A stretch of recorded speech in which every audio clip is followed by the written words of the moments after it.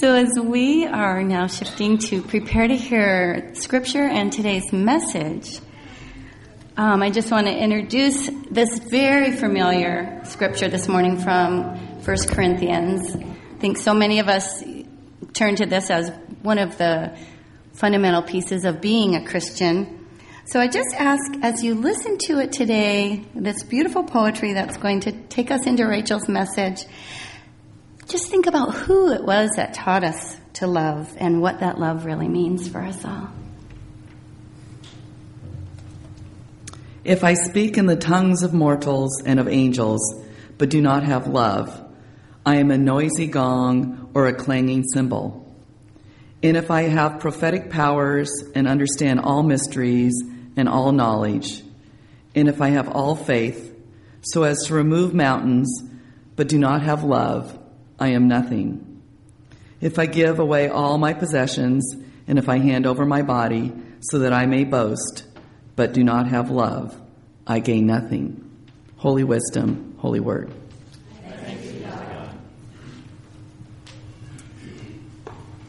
Good morning. For those of you who don't know me, I've been very privileged to step into the position of the Director of Family Ministries here. And I am looking forward to sharing a bit more about what family ministries mean and look like here at Aldersgate. But first I wanted to start with a little story about my life and sort of how different words can mean different things to all of us. One of those words I think is family. Family means a lot of different things to different people, which we heard a little bit with Caitlin, and she just stole my thunder, but that's okay. But another word that actually means something really different to me, at least it used to, than probably to a lot of people in church, is actually a name. It's the name Jesus. I did not grow up in a Christian family. We didn't go to church. My exposure to church and to the name Jesus mainly came through times when I would go to VBS with friends, or just really, really small instances of hearing. But mainly what I learned about Jesus came from news stories I would hear about churches trying to gather more money or do inappropriate things in the name of Jesus. And it came from being a teenager in Seattle and having people try to give me tracts that would tell me I was going to hell because I didn't believe in Jesus. So for me, Jesus was not a positive, cheerful association. Jesus meant this sort of comical children's character who had been twisted and used for evil purposes. And even when I became a Christian at the age of 15, I still was really uncomfortable with the name Jesus. I would pray to Christ or to God because I knew that Jesus was not who I had perceived in my childhood, but I was just not comfortable with that name. And it really wasn't until 5 years later, when I was studying theology at Seattle Pacific, that I shifted my understanding of that name and was able to use it comfortably. And it's interesting because that's about the same time I started dating my husband. And he was very shocked when I shared that because he grew up in a Christian family. For him, the name Jesus was really comfortable and positive. So he and I had a very different interpretation or understanding of what that name means. So family is like that. We probably all come in here and have a different mental image when I say the word family. And interestingly enough, our culture is really redefining what family means as well. There's a really interesting book that's just been written. It's called The End of the Suburbs by Lee Gallagher. And in it, she talks about how the suburbs really have more baby boomers and less of the stereotypical young families we would think of. She says, people see that they want a different kind of lifestyle, maybe than they grew up in or they bought into. A lot of people who bought into the suburbs are realizing it's not really delivering on what it promised. And then she goes on to explain, people want to be in communities that are livelier, where they can get to know their neighbors more. And so there's more demand for urban suburbs. I think the idea behind this is that the suburbs were built after World War II primarily as people were coming home from the war and they needed housing and they wanted to give their kids this wonderful life. And the interstate freeways were being built, so it was easier to live in a suburb and work in the cities. And I know I'm preaching to the choir because I'm sure a lot of you are really familiar with this part of our history. But as we went through this time, people brought into the suburbs their sense of community, that sense of camaraderie that they brought out of growing up in the Great Depression. My grandmother lived in West Seattle during the Depression, and then surviving through World War II. They brought their sense of community into the suburbs. And now, several generations later, we're seeing that the suburbs don't have that sense of community. And young families are leaving because they want a place of community, and they're finding that in not necessarily high-rise apartments in downtown, but in these townhomes or houses built around like a common park area with shared workshop spaces and shared garages, these spaces that allow people to create a sense of family with those who live near them. So that's a big shift in our culture as people are leaving the suburbs. It's a huge change in how we are doing life. Another interesting idea about family comes from Jesus in a great story from Luke 2. It says, "Now every year his parents went to Jerusalem for the festival of the Passover. And when he was 12 years old, they went up, as usual, for the festival. When the festival was ended, they started to return. The boy Jesus stayed behind in Jerusalem, but his parents did not know it. Assuming that he was in the group of travelers, they went a day's journey. Then they started to look for him among their friends and relatives." If you're the parent of a preteen, it might not seem shocking that his parents would walk off for a whole day without looking for him. But I think a lot of people read this story and seem perplexed how Jesus' parents could go for an entire day and not realize their 12-year-old son was missing. But what this story really illustrates to us is what family meant to Jesus. For Jesus, family was not his mom and dad and their children. For Jesus, in this time and this place, family was the group that he lived with every day, that he interacted with, the people that were a part of his life and his community, not just the people that he was related to by blood. I think it's really time for the church, for our church, for all churches, to redefine what family means. Because this limited idea that a family is a mom and a dad and their kids living in a house together is not a healthy one, and it's not what humanity has experienced for thousands of years. For thousands of years, family has been a diverse group of people that nurture each other, that support and pray for each other.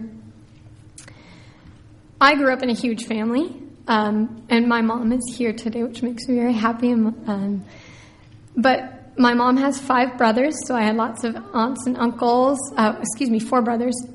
I have lots of aunts and uncles and lots of cousins. And then I have 5 siblings whom I'm very close to. So I have lots of nieces and nephews now. My kids have lots of cousins. It's just this big chaotic family. And there was a particular time. Our family gatherings are never dull, even before we had kids. My husband and I, after we got married 9 years ago, we came back from our honeymoon and we had kind of a second reception just for our close family and friends. And I was walking through the kitchen in my brother's house and I overheard my 2 uncles discussing these new windmills they were putting up to generate wind power and whether if we built enough of them, we would actually throw off the rotation of the earth.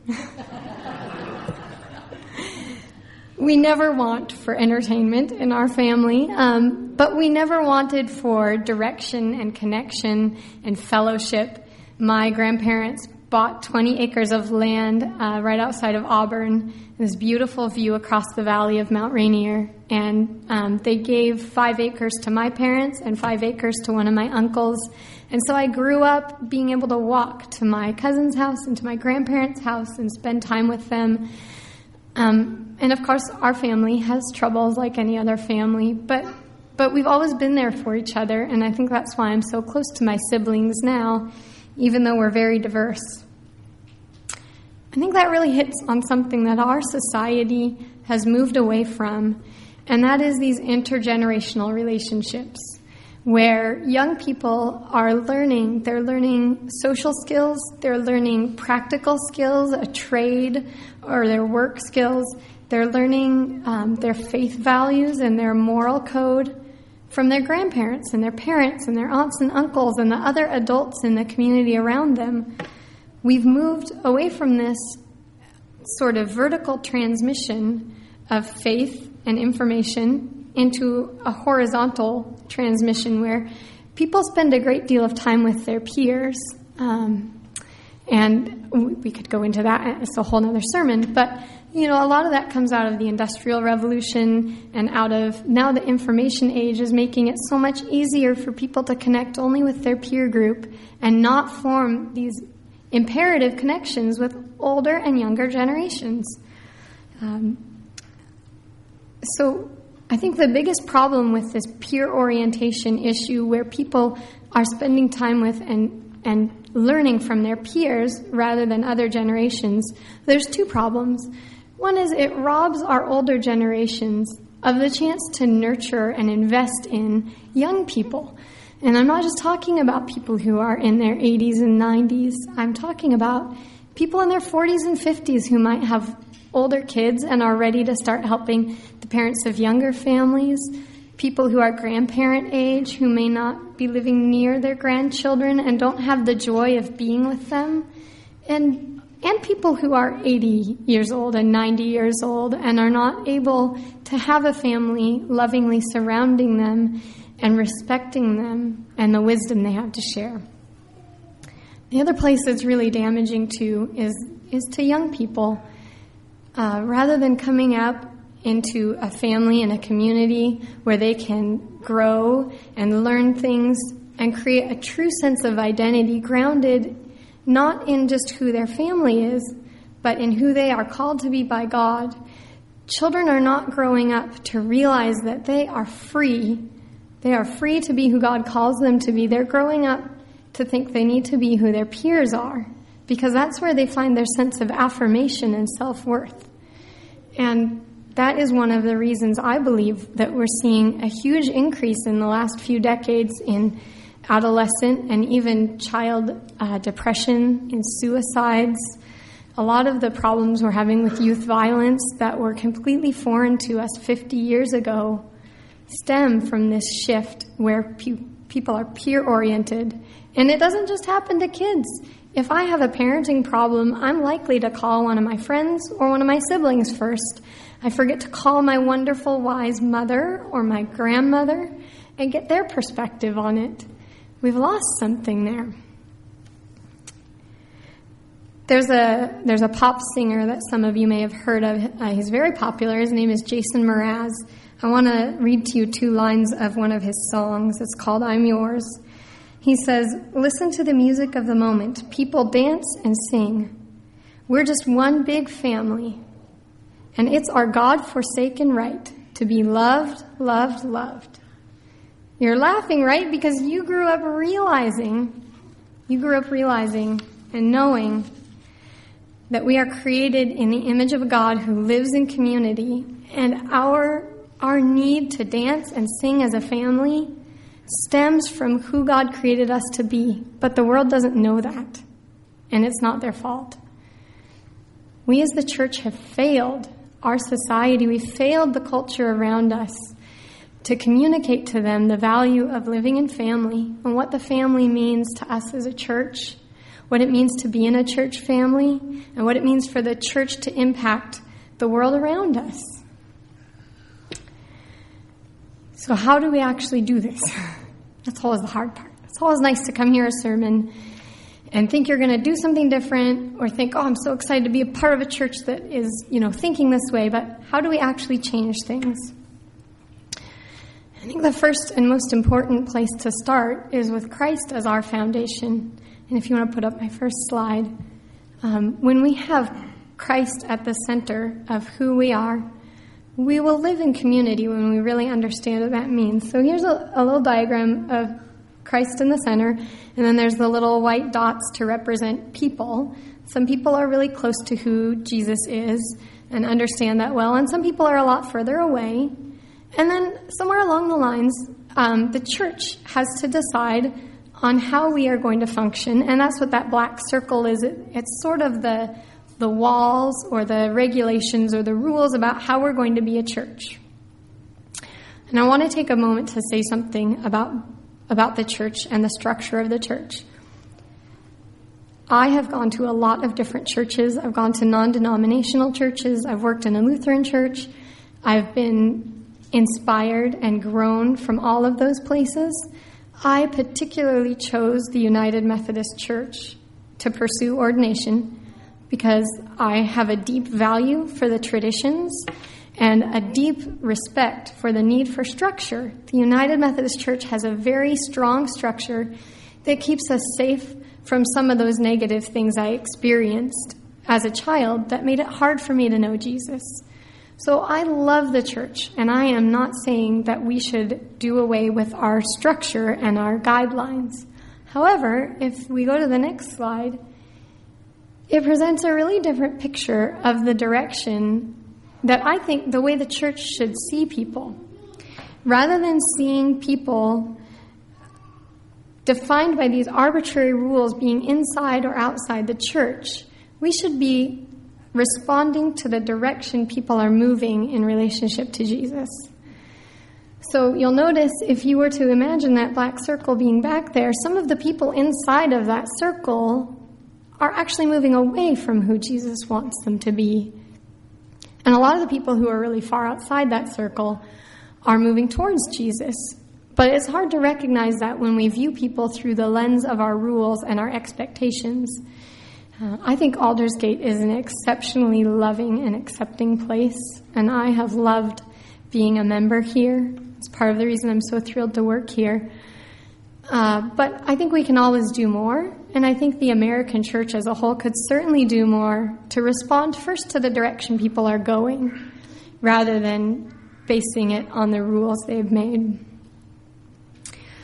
So Aldersgate needs to be a place where we create intergenerational relationships in our ministries.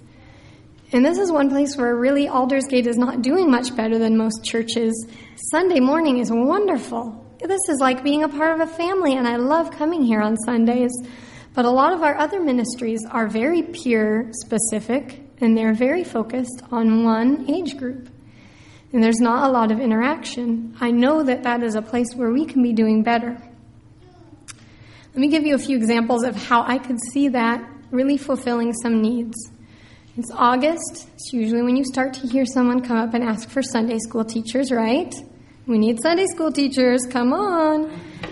Well, we're going to do a different Sunday school curriculum this year than you're probably used to, and I hope that you will appreciate it, or at least give me your feedback if you don't. But let me paint a picture of how you might have a Sunday school class taught that is different than normal. Imagine that you have an elderly person who has limited mobility, limited energy, maybe has to use a walker or a wheelchair, but they would really love to invest in the children in a Sunday school class. Now imagine, and this is a big leap, but just try, imagine you have a surly 12-year-old who needs somewhere to expend their extra energy. What if you paired them together so that the elderly person can not only share their love with the children, they can share some of their wisdom and sense of service, their sense of community, with that adolescent. And the adolescent, in the meantime, can provide a lot of the busy, energy-consuming work. So as a team, they would make an excellent Sunday school teacher. Another example is our coffee hour. I know Brad mentioned last week, at least in the first service, that we need more people to help with that, and there hasn't been a lot of people signing up. And I was just talking with someone this morning about how the kitchen is not being run as well as it used to because some of the people who've done that for years are getting older or just tired, or for whatever reason they're not able to do it anymore. It shouldn't be this core group of people in the church who do everything. But what that means is we need to be creative and accepting about who does things. I think the ideal people to be doing coffee hour is, again, those young people, teens, young adults, because not only do they have the energy and the focus to do that well, and it will give them a way to serve in our church, they'll bring a new life to that. They may have ideas for how we can make that more friendly to people their age. So there's 2 examples of how I could see Aldersgate shifting and some of the ways we do those things. The trick about this is it can't be something that Brad does or I do or Caitlin does. It has to be something we all think about.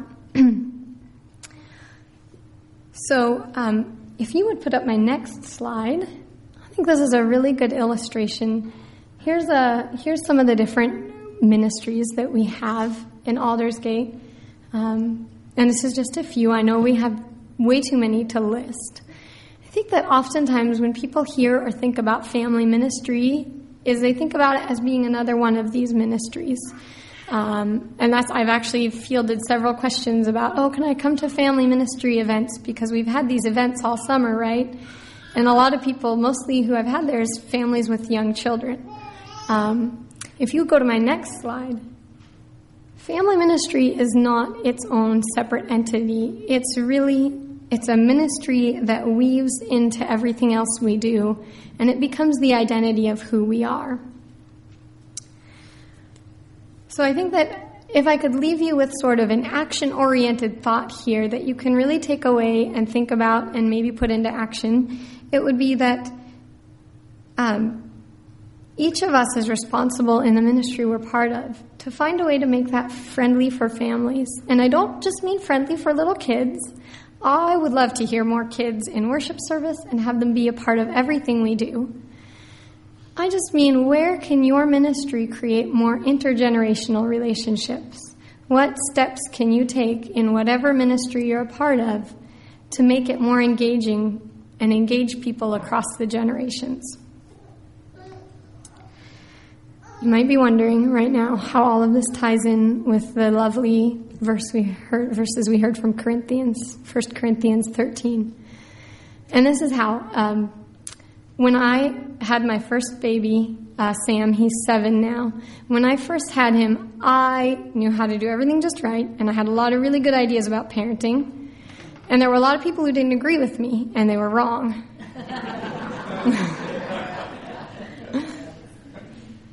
And then I realized that the people I really disagreed with about parenting were not the ones who did things differently, because anyone who parents out of selfless love for their child is a parent I can agree with. The parents who would make foolish choices based on their own laziness or selfishness, I had a hard time seeing eye to eye with. But somebody who did the exact opposite thing of me, and it was motivated out of love, that was a parent I could agree with. I think our church is the same. We're all going to have different ideas about how to do ministry and what that looks like. But I know that as long as that is motivated out of the selfless, out of the sacrificial love of Jesus Christ and our foundation on who Jesus is, then we will not go wrong. If we are doing ministry here to God's glory, out of sacrificial love for one another, and founded on who Jesus Christ is, we cannot go wrong. Amen.